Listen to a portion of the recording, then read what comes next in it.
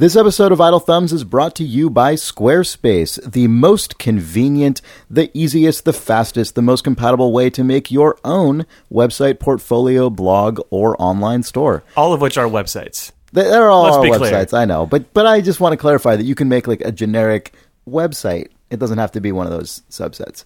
If you go make Chris's homepage. You could, I guess. If you go to squarespace.com and use the offer code THUMBS at checkout, you will get 10% off your order. And if you sign up for a year, you'll get a free domain name. That is squarespace.com with the offer code THUMBS. Welcome to my website. Do you think it's house style for anyone to hyphenate website? I think the AP killed that a little while back. Yeah. I know, like 10 years ago, that was the thing. I still like that the New York Times, it's two words and web is capitalized only. Yes. Because the web is is like Wide the medium. Web. It's like a place. It's a proper noun. It's on and the then World a site Wide Web, which just, I'm sure House Style is the capitalized World Wide Web. So that's probably true. Website So web is abbreviation of web, and then it's a site on the web. You know the thing that the New York Times and the New Yorker and other similar publications do that I love? They refer to newspapers such as the Washington Post or their own paper, the New York Times, and the city name is not italicized, right, but the paper name is. Mm-hmm. So it's like of course. The Washington Post posted italics because that is, it's the Post of Washington D.C. Man, I love it. It's so good. Anyway, you guys ready to talk about video games? Sure. Nope.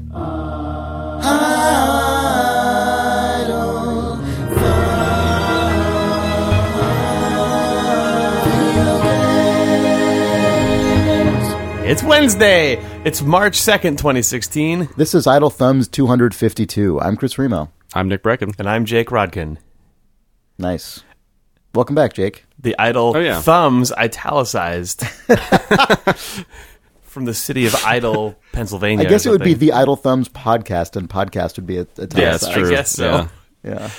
What if our town name is Idle Thumbs and the name of our publication is The Podcast? I mean, it makes more sense than just Idle being italicized. That's true. Yeah, that is true. The Idle Thumbs advertiser. The Idle Thumbs advertiser gazetteer. Right. Gazetteer. I don't know. Let's call it the Gazetteer. Yeah. So, I know we all played Super Hot. Yes. I had played Super Hot a few months ago, I think. You played it like with one of the betas they sent out to Kickstarter backers or something, I think? Yeah, and it was also in the IGF. And I thought, that's right. I played in the IGF, that's right. Yeah, and I thought it was the full game because I played all the way through it, and it was relatively recently. It was a few months ago, and by that point, often games are relatively content complete.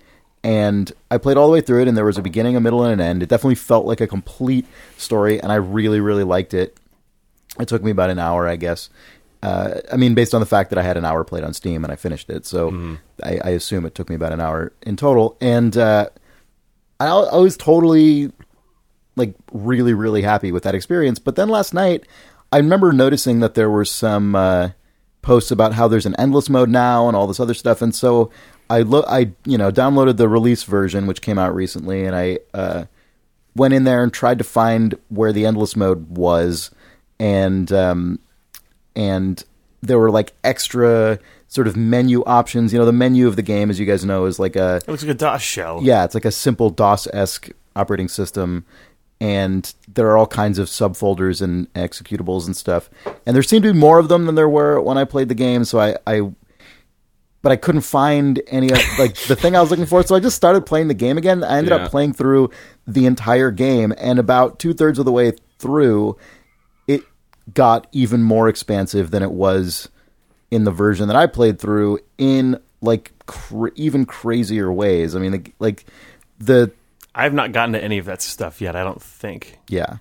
Yeah, so it's definitely longer than when I played it before, for sure. Oh gosh, now I don't know how far I've got. I mean, in comparison to you guys, without really, but I mean, but would you guys agree that this game does a laudable and shockingly impressive job of taking what seemed like a one-note exercise, which is when you move, the game moves, and when you don't move, the game almost doesn't move, and like blows it out into a completely full-featured game? Because I think it's amazing. Yeah, no, it's they basically successfully portaled it for me, where it's like when I saw the first videos of Portal, I was like, okay, this is going to be puzzle rooms, and then they came up with every possible thing you could do with that one simple thing, and this game feels very much like a successful version of that. Yep.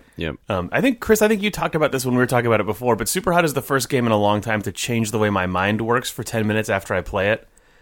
Like, I play Superhot, and then I walk around my apartment, and my brain is still mapping time to space 1-to-1 the way Superhot does, and it really, like, I had the 2 sessions that I was playing it when I stood up, my brain actively felt like the rules were being broken when, like, my girlfriend or cat was moving when I was standing still, or when I realized that the world was still... they've introduced a new variation. Oh, it really bothered me that was what happened to my brain. That, like, it successfully, like, that when, like, I stopped moving and things didn't stop moving, or, like, there was some just disconnect there, and it made me feel really bad about the human mind. So I guess we should quickly recap what this game is. Just the premise of it, obviously. This is one of those games where talking too much about the mechanics definitely will ruin some of it for you. But the basic premise of this game is that it is a first-person shooter in which you can move around and aim with mouse look and WASD just as you can in any first-person game.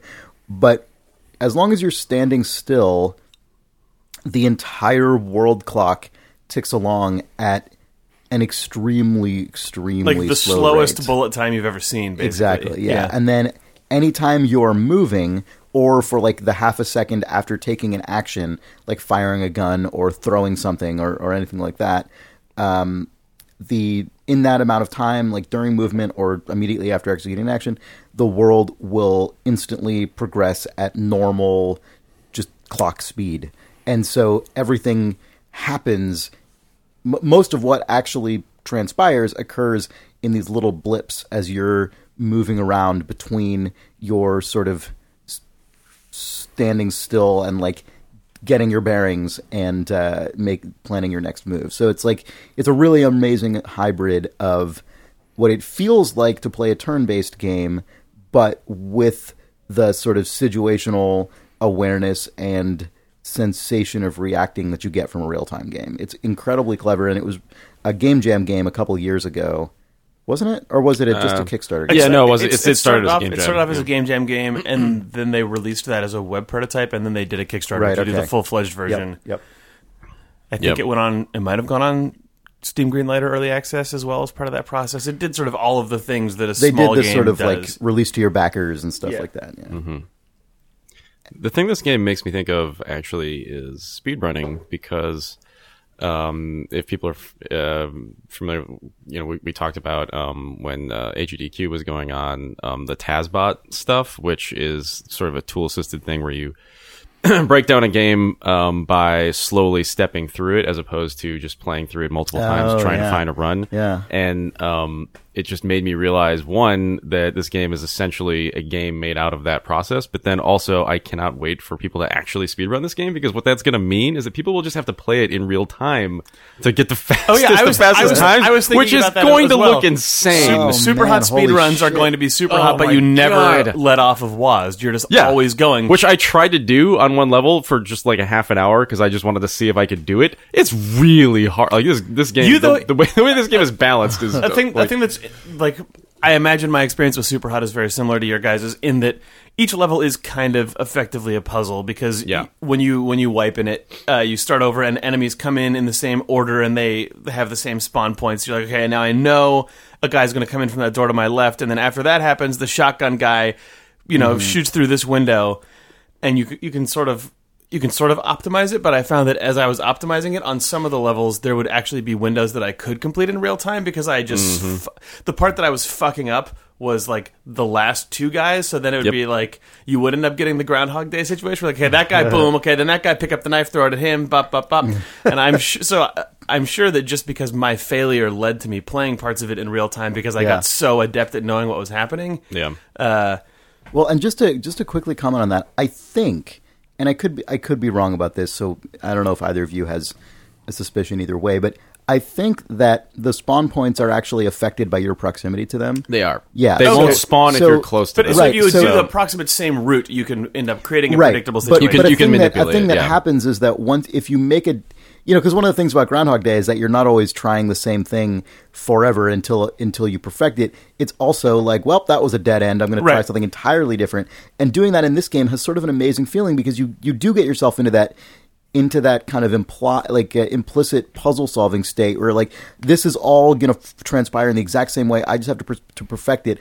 But then one time, either intentionally or just because you slip up or something, you go another way, or you grab a different gun, or you kill a different guy. Yeah, and then suddenly an entirely different like grenade rolls down the hill. Like just everything sort of blooms out in a different way, and you can feel that's what's so amazing about this game, engaging both the kind of tactical turn-based game feeling and the real-time reacting action game feeling. It's really incredible how well it captures both of those. Did you guys play Transistor, the game that Supergiant made after Bastion? Yeah. When I heard about Transistor is another game that has time stopping and starting. Like when you're inside of a fight in that game, it's like an isometric combat game with some tactics stuff, but the way that game freezes time and restores time seems basically Superhot is giving me what I was hoping that I would get out of the combat in Transistor. And I always found when I played Transistor that I would try to slow down time and then navigate my character in a way so that I could deploy like a ranged shot that would then, when I unfroze time, impact with a character if I defined their trajectory correctly and stuff. And I was never able to actually have the agency that I thought that I would, so I ended up spamming all the time in that game and then felt real bad about myself because I could tell that it was a really well-designed game. But it's Superhot since it's basically entirely about that. I feel more... Well, this game splits the difference in the opposite way, right? I feel like Transistor is in real time, then you choose to freeze it. Right. And then whereas this is frozen time and you choose to advance it by moving, right? Yeah. No, that's obviously very true. You're right. Yeah, it's a good comparison though. I definitely, for whatever reason, I think the Transistor version also sort of just gelled with me a little bit more, and that may have a lot to do with just what my kind of gaming DNA is, and this sort of, I think that even though I don't these days really, like we talked last week about Devil Daggers and how, I think that game is amazing. Jake, have you played Devil Daggers? Not yet. Do you know of it? I know of it, but I haven't played it yet. Like that's a game that I think conceptually I love, and that I think is really, really great, and I really admire it.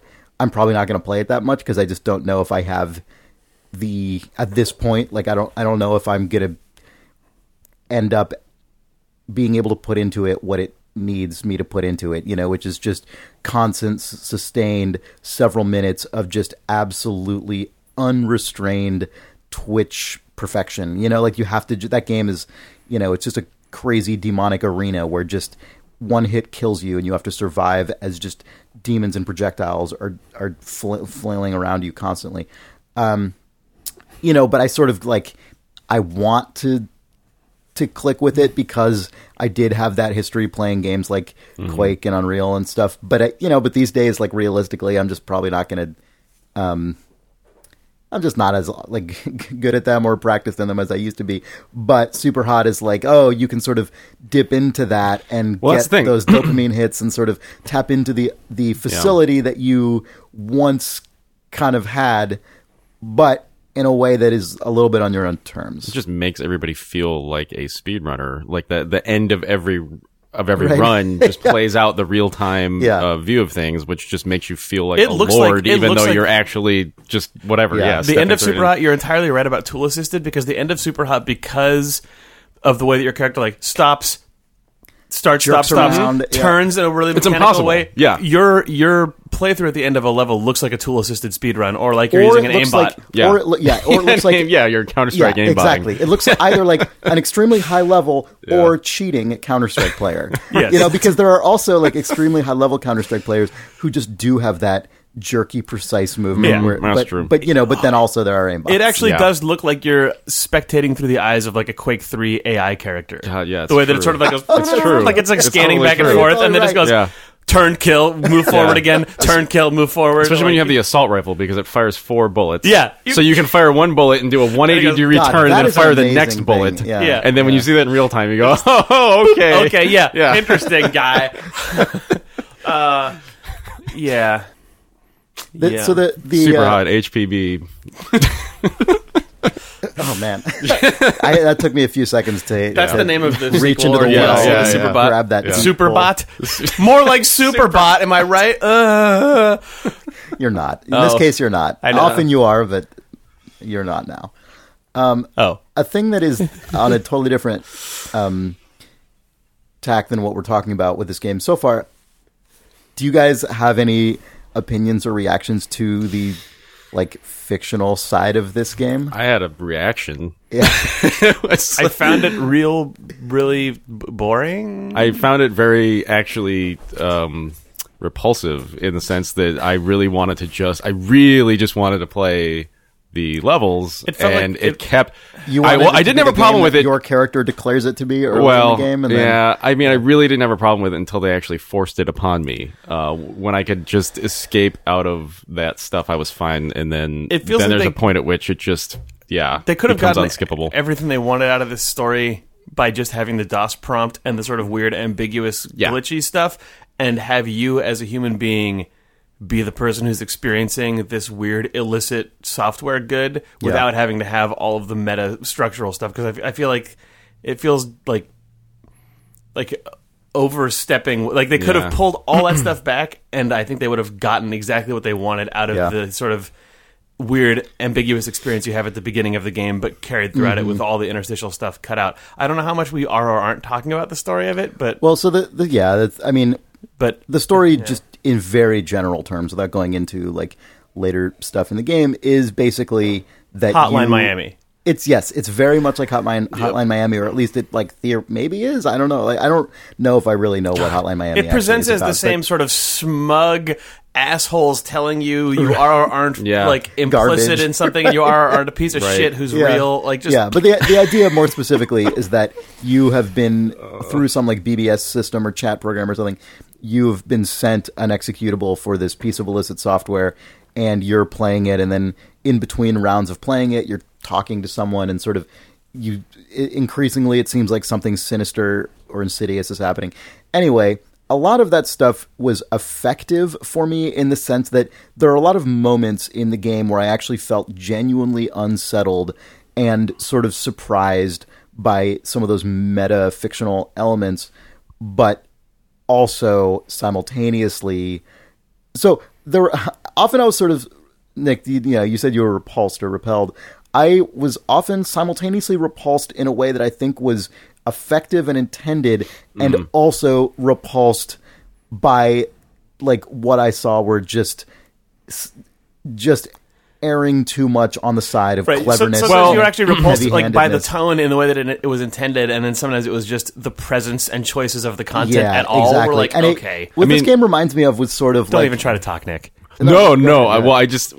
Say what you're going to say, because what I'm going to say is sort of on a different tack. Well, Jake, you mentioned Hotline Miami, and I feel like this game sort of captures what happened going from Hotline Miami to Hotline Miami 2, where Hotline Miami, it's okay, there's something kind of unsettling and weird and intentionally repulsive and grimy about this game, and it's sort of effective, and it makes you feel kind of gross, and there's a lot of room for you to interpret what it means and what you think it's about, and people had just different reactions to it, but the game wasn't going so far as to kind of collapse any of that stuff down into it gave you a feeling that was unique and gross to games, but it didn't tell you how you were supposed to feel about you feeling that way. And then Hotline Miami 2 was it's actually because you're supposed to fuck people. You're okay, they might have made some choices here that don't really support. No. Yeah. So anyway, you love it, and you're supposed to love it, Chris. Yeah, and this game feels like it jumped that shark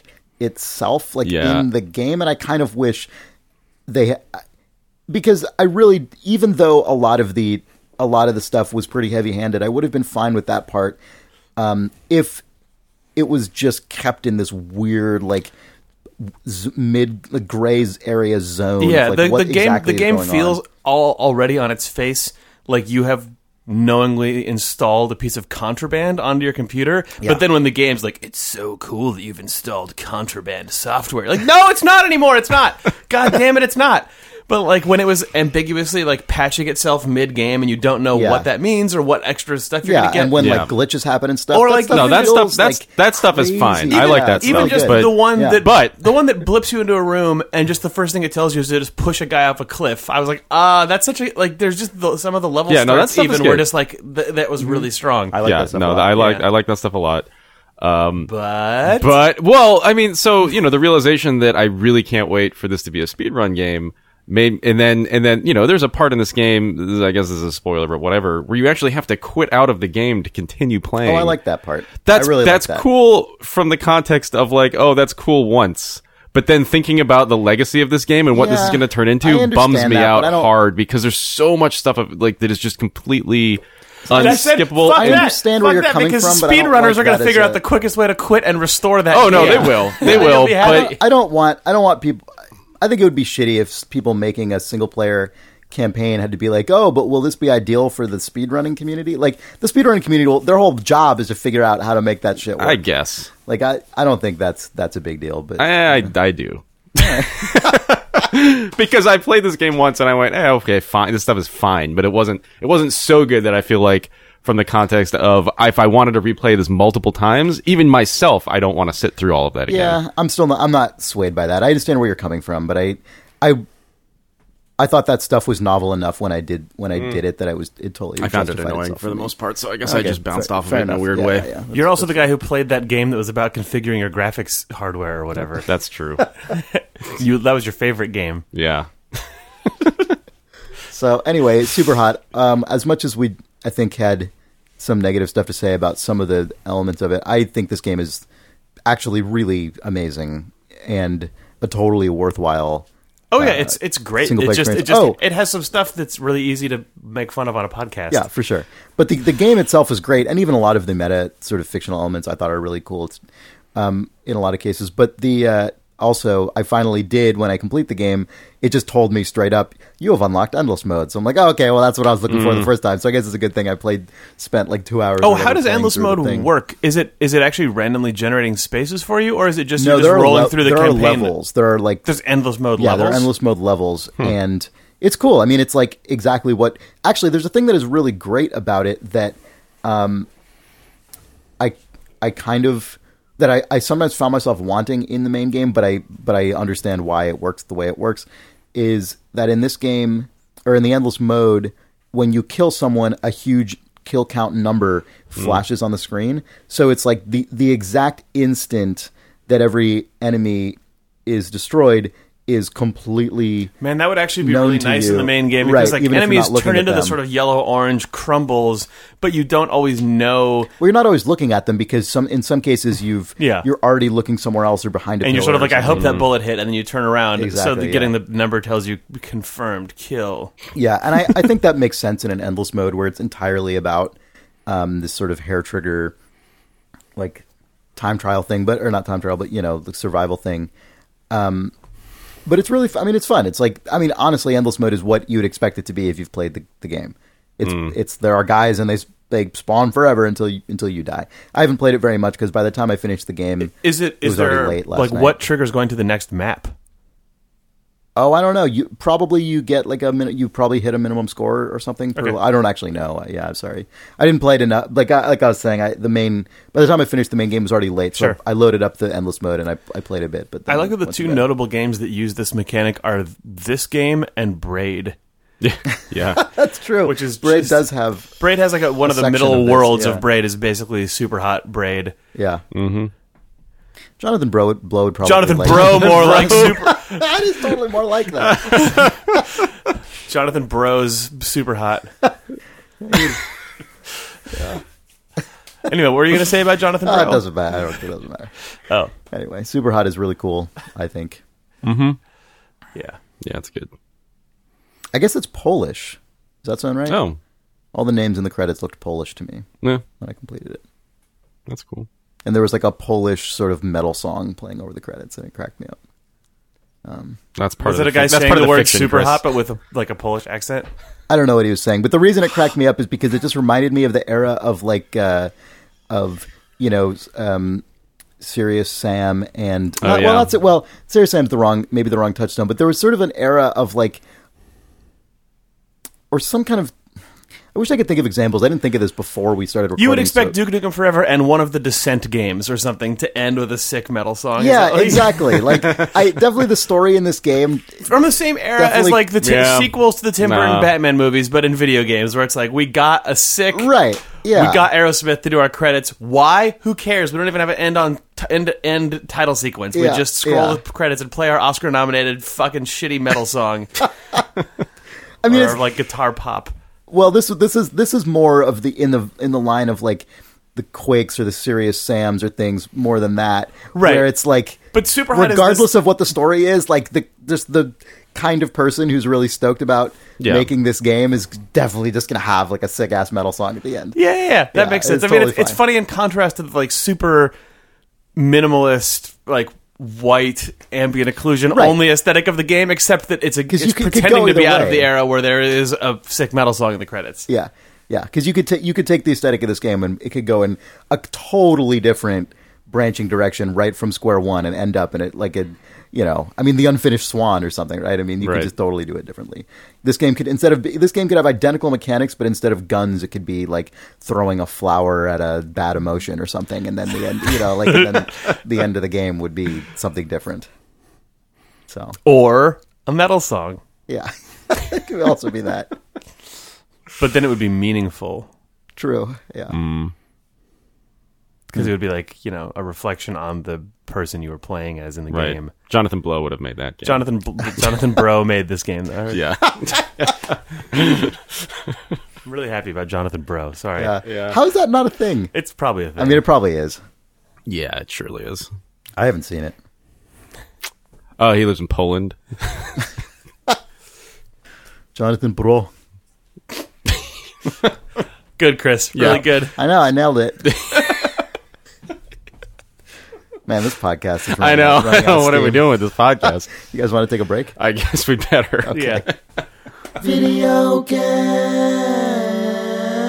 This episode of Idle Thumbs is brought to you by Squarespace. Squarespace is the fastest, the easiest, the most responsive, the most compatible, the most drag-and-drop way to make your own professional website, portfolio, blog, or online store.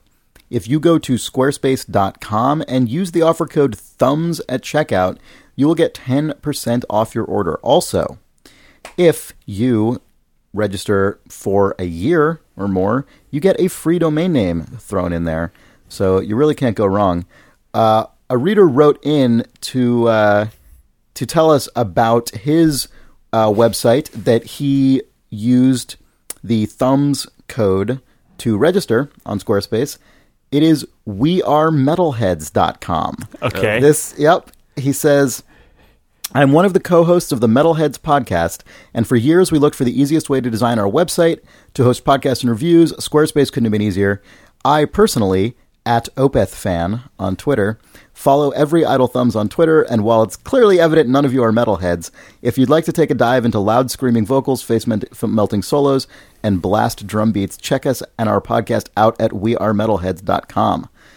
So that's a really good counterpoint to the idiotic metal-related non-discussion we had about 2 minutes ago.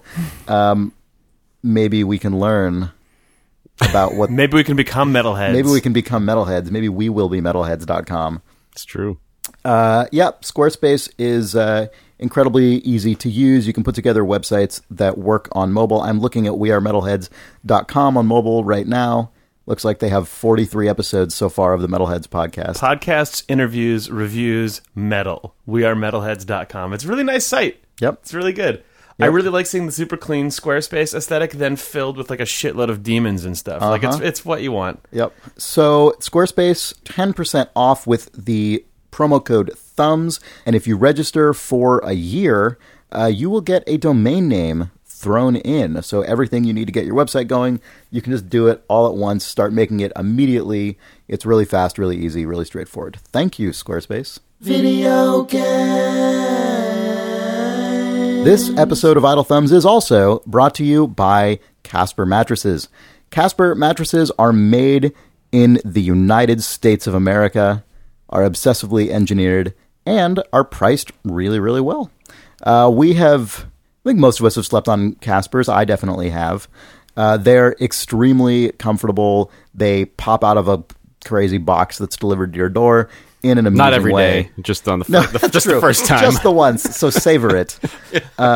If you would like to savor it, you can go to Casper.com and actually go to Casper.com/thumbs and use the promo code thumbs. That will get you $50 towards any mattress on their website. They start at only $500 for a twin-size mattress and $950 for a king-size mattress. If you have shopped for mattresses before, and I imagine many of you have, given that you probably have a mattress, you will know that that is an extremely attractive price for a good mattress. And these are good mattresses. I really, really like them. They're very comfortable. And again, they efficiently arrive in an amusing way. Casper.com/thumbs. The promo code is thumbs. Once it arrives, if you, for some reason, are not satisfied, they have an extremely accommodating return program. You can just send it back and no questions asked. I don't think you're going to want to, but it's there. That's how much they're confident that you will enjoy your Casper mattress. That's Casper.com/thumbs with the promo code thumbs. Nick, get Casper. Okay. Video game. Oh, man. Nick, I can hear that you're listening to nickbrecken.cool. Yeah, I am. Website.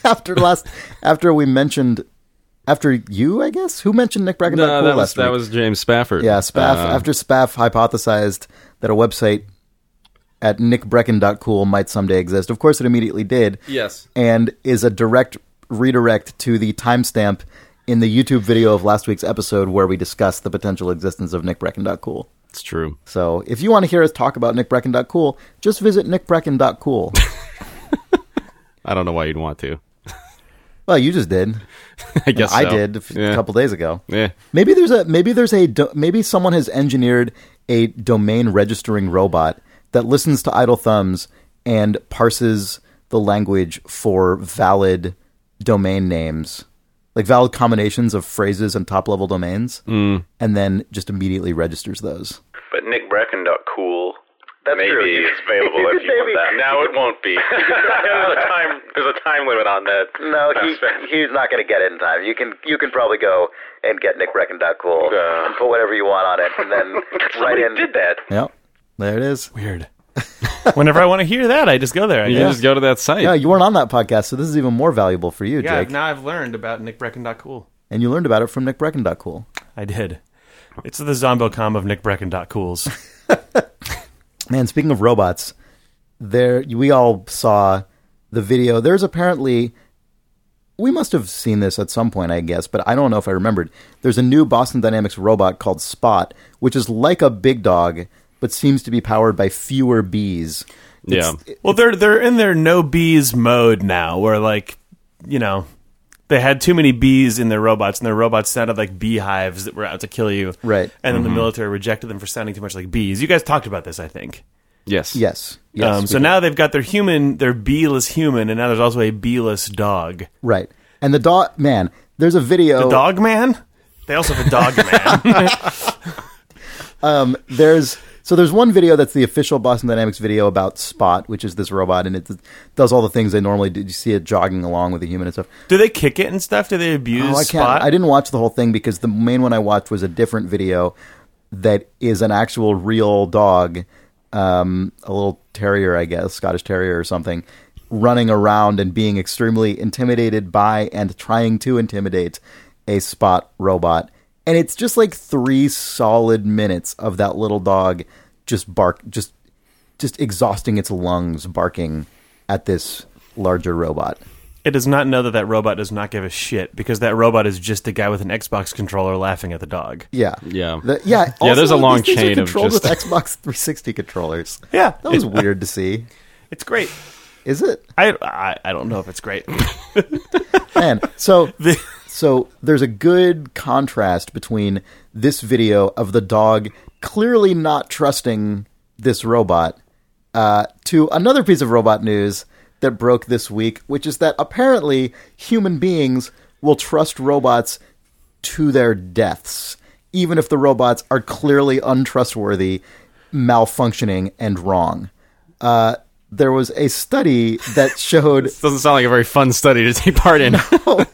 There was a study that found that in a mock fire test... So people were invited to participate in a study, and they were not told what the study actually was, and they were just said, okay, go to this conference room and fill out some things. And they were told that's what the study was. And to get there, they were told to follow a guide robot that would take them to the room. Yeah.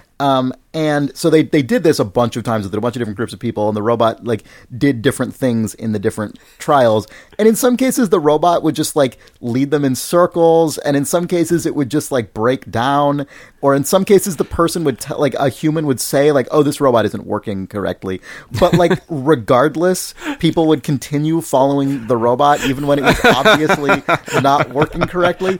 And so anyway, that's probably because the robot's the only thing that tells them how to get to the room. So eventually, through whatever means, they get to the room, and then in the middle of this test in the room, a simulated fire occurs. They pump fake smoke into the building and make it seem like there's a fire emergency, and then the robot starts directing them to the nearest fire exit. And the researchers, actually, there's a really good quote. They said, people seem to believe that robotic systems know more about the world than they really do, and that they never make any mistakes or have any kind of fault. In our studies, test subjects followed the robot's directions, even to the point where it might have put them in danger had this been a real emergency. We expected that if the robot had proven itself untrustworthy in guiding them to the conference room, that people wouldn't follow it during the simulated emergency. Instead, all of the volunteers followed the robot's instructions, no matter how it had performed previously. We absolutely didn't expect this. Oh, no. Oh, no. Yep. Robots. Yep. So the robot was breaking down and being wrong and directing people the wrong way, and they still followed it even in the emergency situation, which is presumably a case where people should know that there are actual emergency routes and signs posted in buildings that would tell them where to go. Yeah, but if a thing that's like a human but does not have emotions tells you it probably is just relaying the correct information to you. Because why would it not? Why would it tell you other things? Yeah.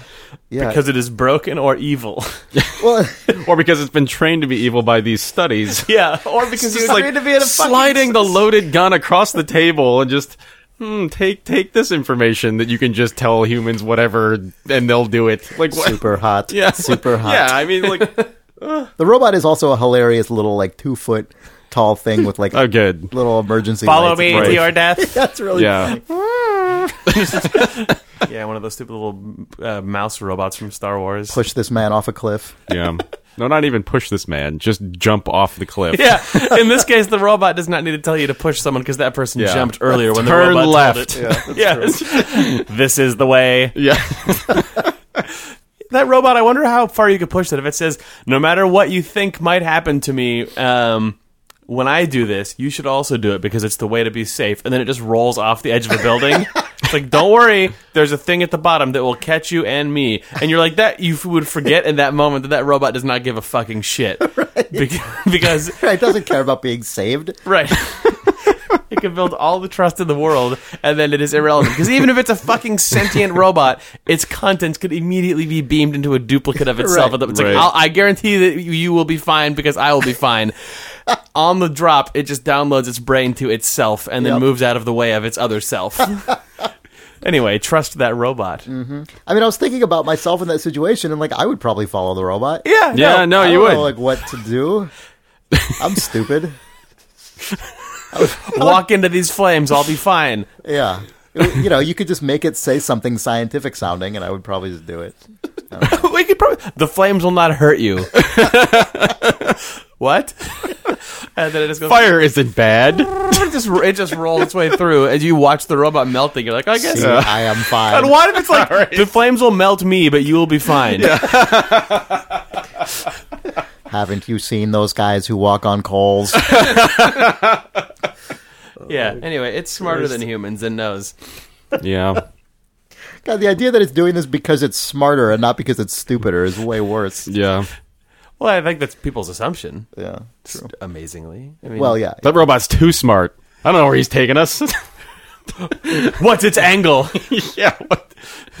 Is actually probably true. At a certain point, you would hit the curve of the robot trying too hard to convince you to walk into the fire. Right. The fact that it's just a very straightforward, this is the way, is probably the sweet spot for like what you want the robot to do. Weird alpha confidence from that robot. Yeah, exactly. This is the way out. Yeah. Yep. Mm-hmm. I am going there. Do you want to be left behind? Yeah, if it turns into like a Larry David robot, like, this is the way! No, I'm telling you! This is it! Right. Here's why it's the way. You'd be like, this robot. There's something wrong with this robot. Overreach. I can't quite place what's wrong with this.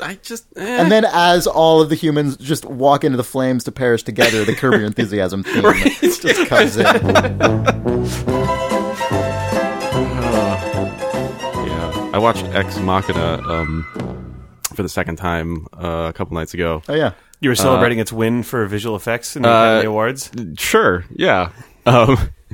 And the thing that occurred to me, probably occurred to me watching it the first time, but Oscar Isaac's character in that movie, who is clearly a guy that knows that we are doomed, is just drunk through the entire movie. Yeah. But I guess I didn't connect that explicitly to the idea that like he pretty much knows that robots are like a couple of days away from just telling him to walk into the fire. And he's just getting loaded every night, and I love that aspect. That was an amazing performance. Oh my god! I think that performance is actually just the reason why that movie is notable to like a large degree. Like watching his performance in general, like just man, it's fucking good. That character is such a unique dude. Mm-hmm. Like it's just a very for a movie with only basically 3 actors in it, all of them do a good job. Oh yeah, the cast in that movie was pitch perfect. Yep. Yeah. Yep. That helicopter guy just nailed it. I was referring to the. You watch Jurassic Park every night. He's like, I got to nail this. You know, the movie about the guy, the robot woman, and the helicopter pilot. Oh yeah, good movie. Yeah, no, it is. High video game content this episode. Oh, you know what? Right. You know what? I need to talk about a game now that I've been meaning to talk about for months, and it's. I don't think it's going to take very long to talk about, but I just keep every single week. I'm like, I got to remember to talk about Doug, and then I don't because we always have something else, or we start reader mail or whatever, and I always forget. But I'm going to talk about an iOS game that I've been playing sort of off and on for a couple of months now, which is the amount of time I've been trying to get myself to talk about it, and it's called Doug. Okay. Spelled Doug, D-O-U-G, and then Doug, the verb, D-U-G. Okay. So Doug digs. Is it actually a Dig Dug type game? Yeah, it's definitely Dig Dug inspired. It's like if Spelunky met Dig Dug, basically. Okay. Doug, Dig Dug. Yeah. So this game is it's a game where you essentially are just going down forever. You play this little dwarf character named Doug, and you can burrow down, left, or right. You can't ever go back up again. There's no way to go up. There's no jump. There's no climb. You're just always going down forever. And as you burrow, you're sort of like eating through blocks of stone.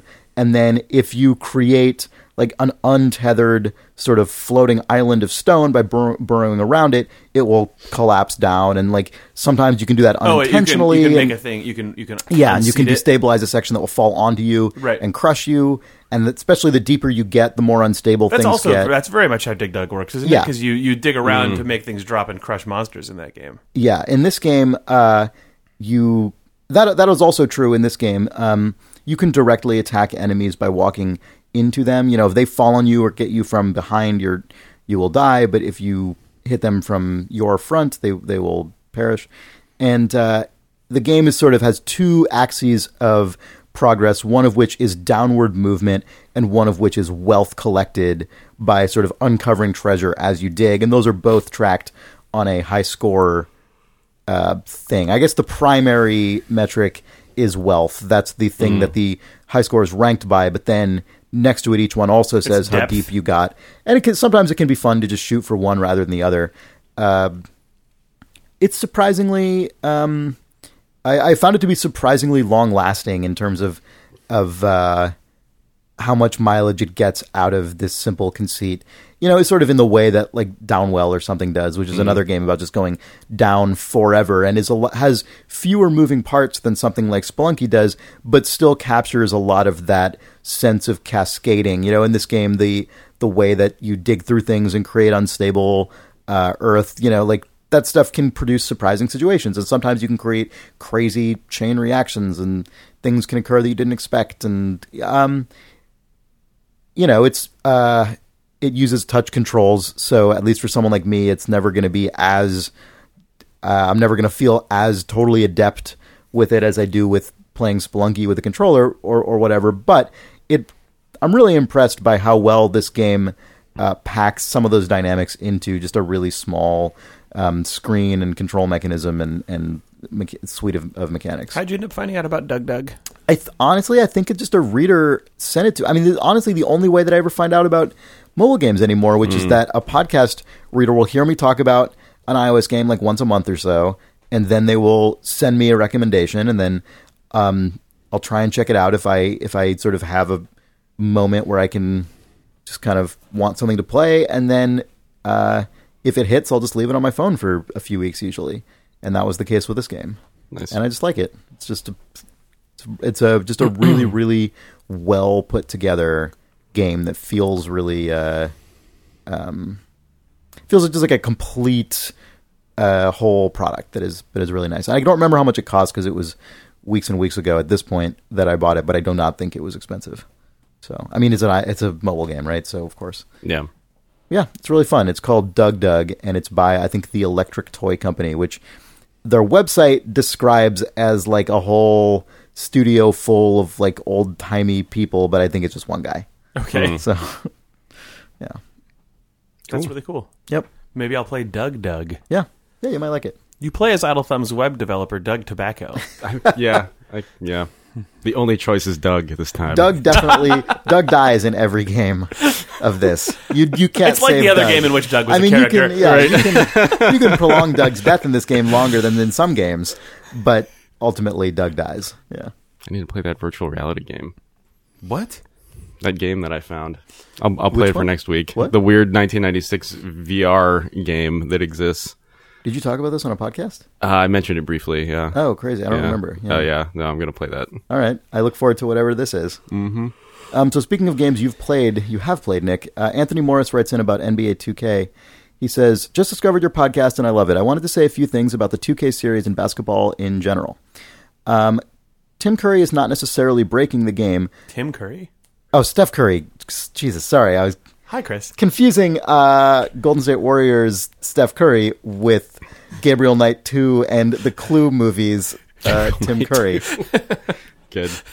I mean, they're very easily confused. They both broke their respective games. That's true. Steph Curry is not necessarily breaking the game, but he is a nearly unbeatable opponent a la Jordan. He's doing it in a way no one has really done before. Most guys that have been dominant are huge guys like Shaq and Wilt Chamberlain, who are godly specimens. Wilt had a lot of rules changed to nerf him, but it's future-proofing against guys who would come later. There have been guys who shoot as well as Curry, but do not do so at the volume he does. Kyle Korver last year at 49% via Curry's 46% from a three-point range. Korver also had a 54% year. League average is 35%. But to be considered a good shooter, the benchmark's about 40. I don't see any rule change coming from Curry's brilliance, by the way. If they move the three-point line back, it would only make Curry stronger, as he's one of only a handful of players with that range. It's true. All sports have had numerous rule changes throughout the year. Basketball is no different. It just happens to be the newest. It just came across as though you were saying the others don't. I don't think we meant to. I don't think that's what we meant to say. Yeah.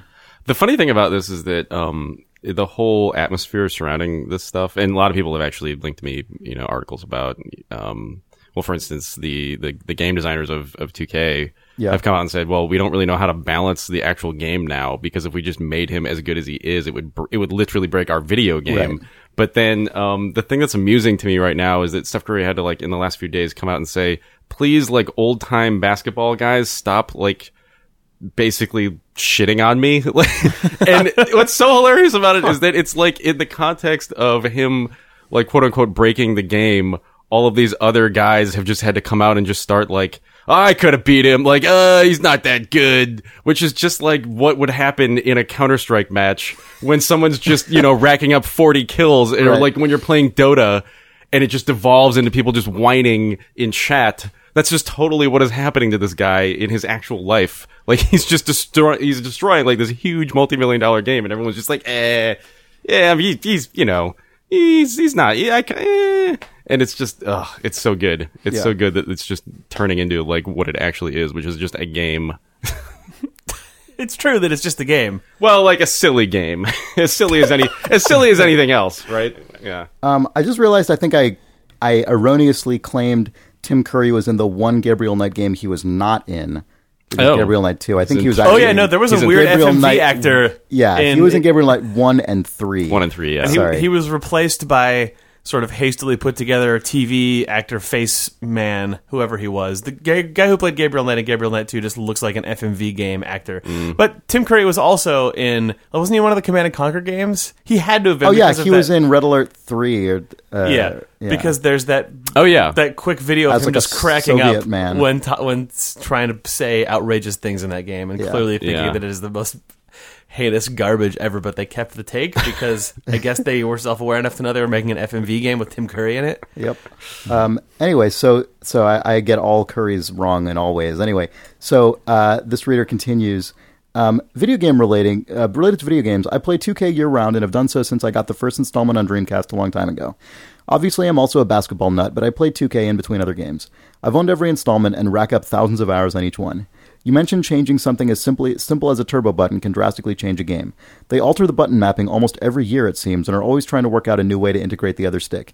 It's kind of frustrating because I and others have mastered the controls and can do virtually anything we want, then we look like a baby giraffe with its shoelaces tied together for about 2 hours and picking up the next game.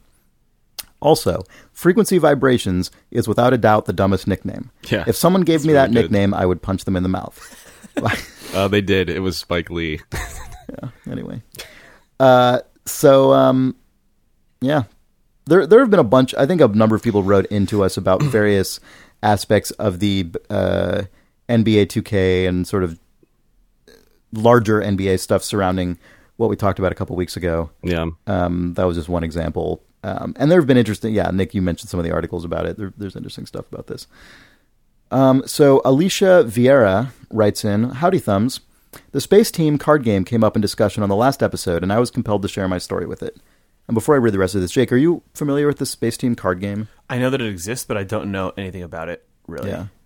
Nick, I forget, have you actually played it, or did we just talk about it existing? We just talked about it existing, yeah. So the way that it works, I think, basically, Space Team was an iOS game, and there's a card game based on it where... You know, the point of the game is like it's a cooperative thing where you're all trying to manipulate these insanely named controls on your spaceship to keep the whole ship from falling apart.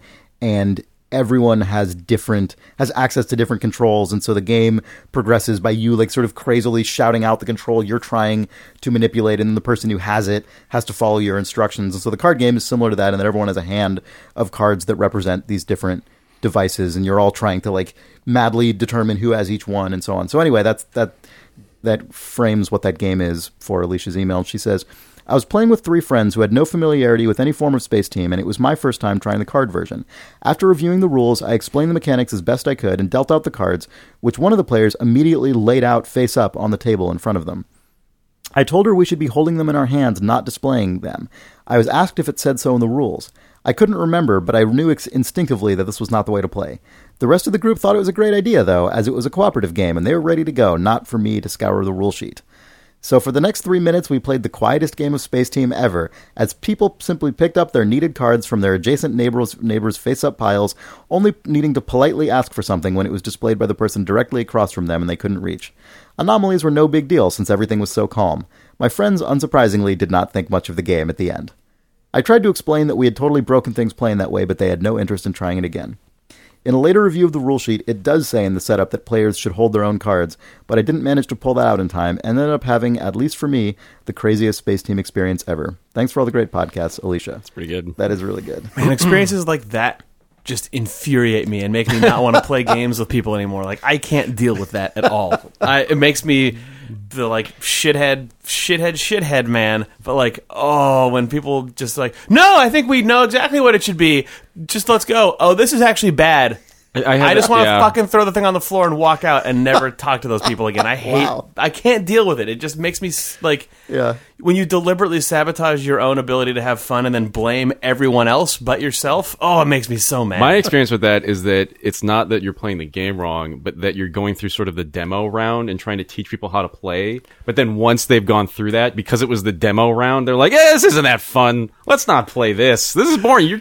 All you do is I'm just learning. I'm just learning. This isn't. Yeah. Clearly, this isn't very enjoyable. There's a certain temperament for that, but like the thing that makes me sad, I guess, about this example is that the Space Team card game, if you just don't fuck it up and read the rules for a second, like if they lasted 20 more seconds, while she found the to be like, oh no, we are supposed to hold the cards in our hand because they're supposed to be secret, because the point is that you're not supposed to see them and you have to communicate. Then it's fun from then on because it's Space Team, but like, so it's not like you're like, oh no, sorry, you have to get these 3 units before you can build the hot air balloon, and then you can travel to this. So I see, sorry, we shouldn't have done that. And these 2 cards, the remaining ones by 2, you'll see that you only had this many. Yeah, like you don't. This game has none of that shit. But it was still like, no, I think we've figured out what to do. Oh, this is boring. God, good God. Yeah, it's too bad this isn't a video podcast so we could see Jake's... I actually gave a huge eye roll. Like, that was a real eye roll that I oh, man. Anyway, I guess that was a more accurate simulation of what a well-oiled starship would work like. Right, I know. That's the other funny thing about this particular example. It's a very cooperative crew who just... Like, that's actually... Space Team, the actual game, is like... It's like The Martian. Or it's like the most outrageous 60s Star Trek, or like the J.J. Abrams Star Trek movies, and the all cards on the table Space Team is Star Trek The Next Generation Star Trek. Of just... Yeah. Tachyon But just let the at 3, robot do it. Just he'll move do thing all to the things. thing. Did it, and then like maybe the camera shakes, but everyone just continues to talk in a leveled pace and sort of drag Macromedia Director sliders around on a fake touchscreen. Jonathan Anderson writes, I recently had the pleasure of introducing Tom Perrine at the Large Infrastructure System Administration, LISA, conference. Tom spoke on the issue of network security and working with law enforcement, drawing largely on his experience at PlayStation, even in the PS2 era. A large portion of the talk narrated tracking down a single DOS attack across months and years against the SOCOM servers. It was a great talk and honestly made me a bit worried about how much havoc one person was able to cause over such a long period of time. I'm sure things are different now, with networking being much more integrated and important to modern consoles. In some ways, it made the black box of game servers feel much more real, with explicit discussion of firewall rules and such, but in other ways it made me fearful of how exposed a game is now. Even without nefarious intent, launch for an online game can mean weeks of unstable player experience due to the influx of early players. It impresses me just how good modern console network security must be if it took so little to cause so much trouble before. Anyway, thought it was a good talk, though to be fair, I'm a system admin, and I wanted to share. Jonathan. That is crazy. Yeah. That is weird to think of someone sustaining a DOS attack against SOCOM for years. That's their specific, just what I do. like, I'm vendetta. just the guy who launches denial of service against SOCOM. Right. It's just his kind badge of honor. Kind of my thing. Yeah. I don't know. I can't think of any like recent examples of like notable network outages. Well, there was the PlayStation Network. Yeah, I guess so. Yep. Yeah. That's been a while though. That was like the week Portal 2 launched or something, wasn't it? No, it wasn't. That was more recent. Oh, maybe it was. That was one of the big long-standing one. Right. Yeah. I remember Sean and I played a solid like couple hours of Portal 2 co-op, and then we just couldn't use PSN for the next while. But maybe there was another one after that. Yep, and obviously, like, new launches of online games are still very frequently disasters. Yeah. Or like, massively multiplayer things, anyway. Mm-hmm. Bram Vanderhoot writes, Hey, Thumbs. As an aspiring historian, I rarely see my two favorite things, history and video games, being combined in a meaningful way. A call for papers on my newsfeed caught my attention because it asked for that exact rare combination of my two favorite things.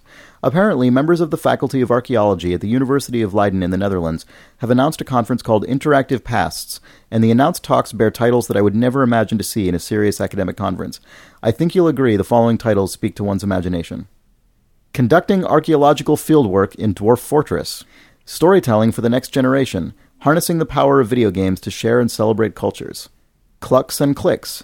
The Archaeology and Ethics of Human-Chicken Relationships in Video Games.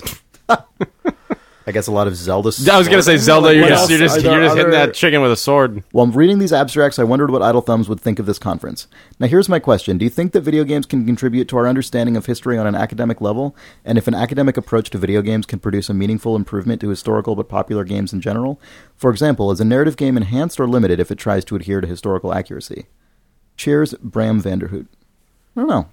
I mean, I think that it is nice when games set in the past, or, I mean, in the present, I guess, in anywhere other than just total fantasy, make some attempt to adhere to history in some way, or, like, be accountable to something, because games are so, like, a game world is just created out of whole cloth. Like, you don't have to shoot it anywhere. You don't, like, you can just, everything can be so created from nothing that I feel like the temptation to just bend things is overwhelming, that without any countervailing force where you're trying to keep yourself grounded in something, your game just lacks any sense of weight or real world resonance or authenticity.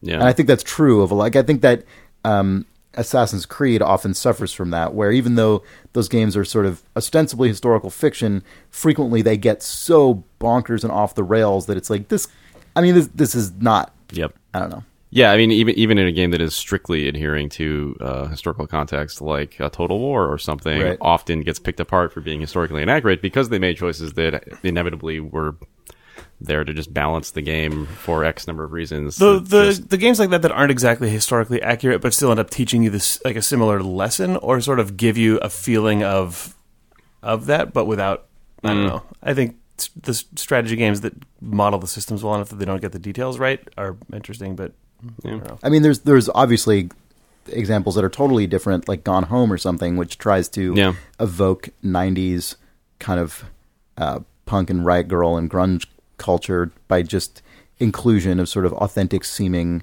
and in some cases actually authentic historical artifacts. And that stuff is really cool. Mm-hmm. Like, that game would be way less effective if it didn't make such an effort in that area. Well, I guess that's a podcast. Yes. Yes. Thanks for listening to Idle Thumbs. You can send us email as well at questions@idlethumbs.net. We're on Twitter @idlethumbs, on Facebook at facebook.com/idlethumbs. And as you probably know by now, we have a bunch of other podcasts on our network. You can find them all at idlethumbs.net/shows, including the very recently relaunched Idle Book Club, which will have the episode on Never Let Me Go by Kazuo Ishiguro going up within a week, I think, in the next several days.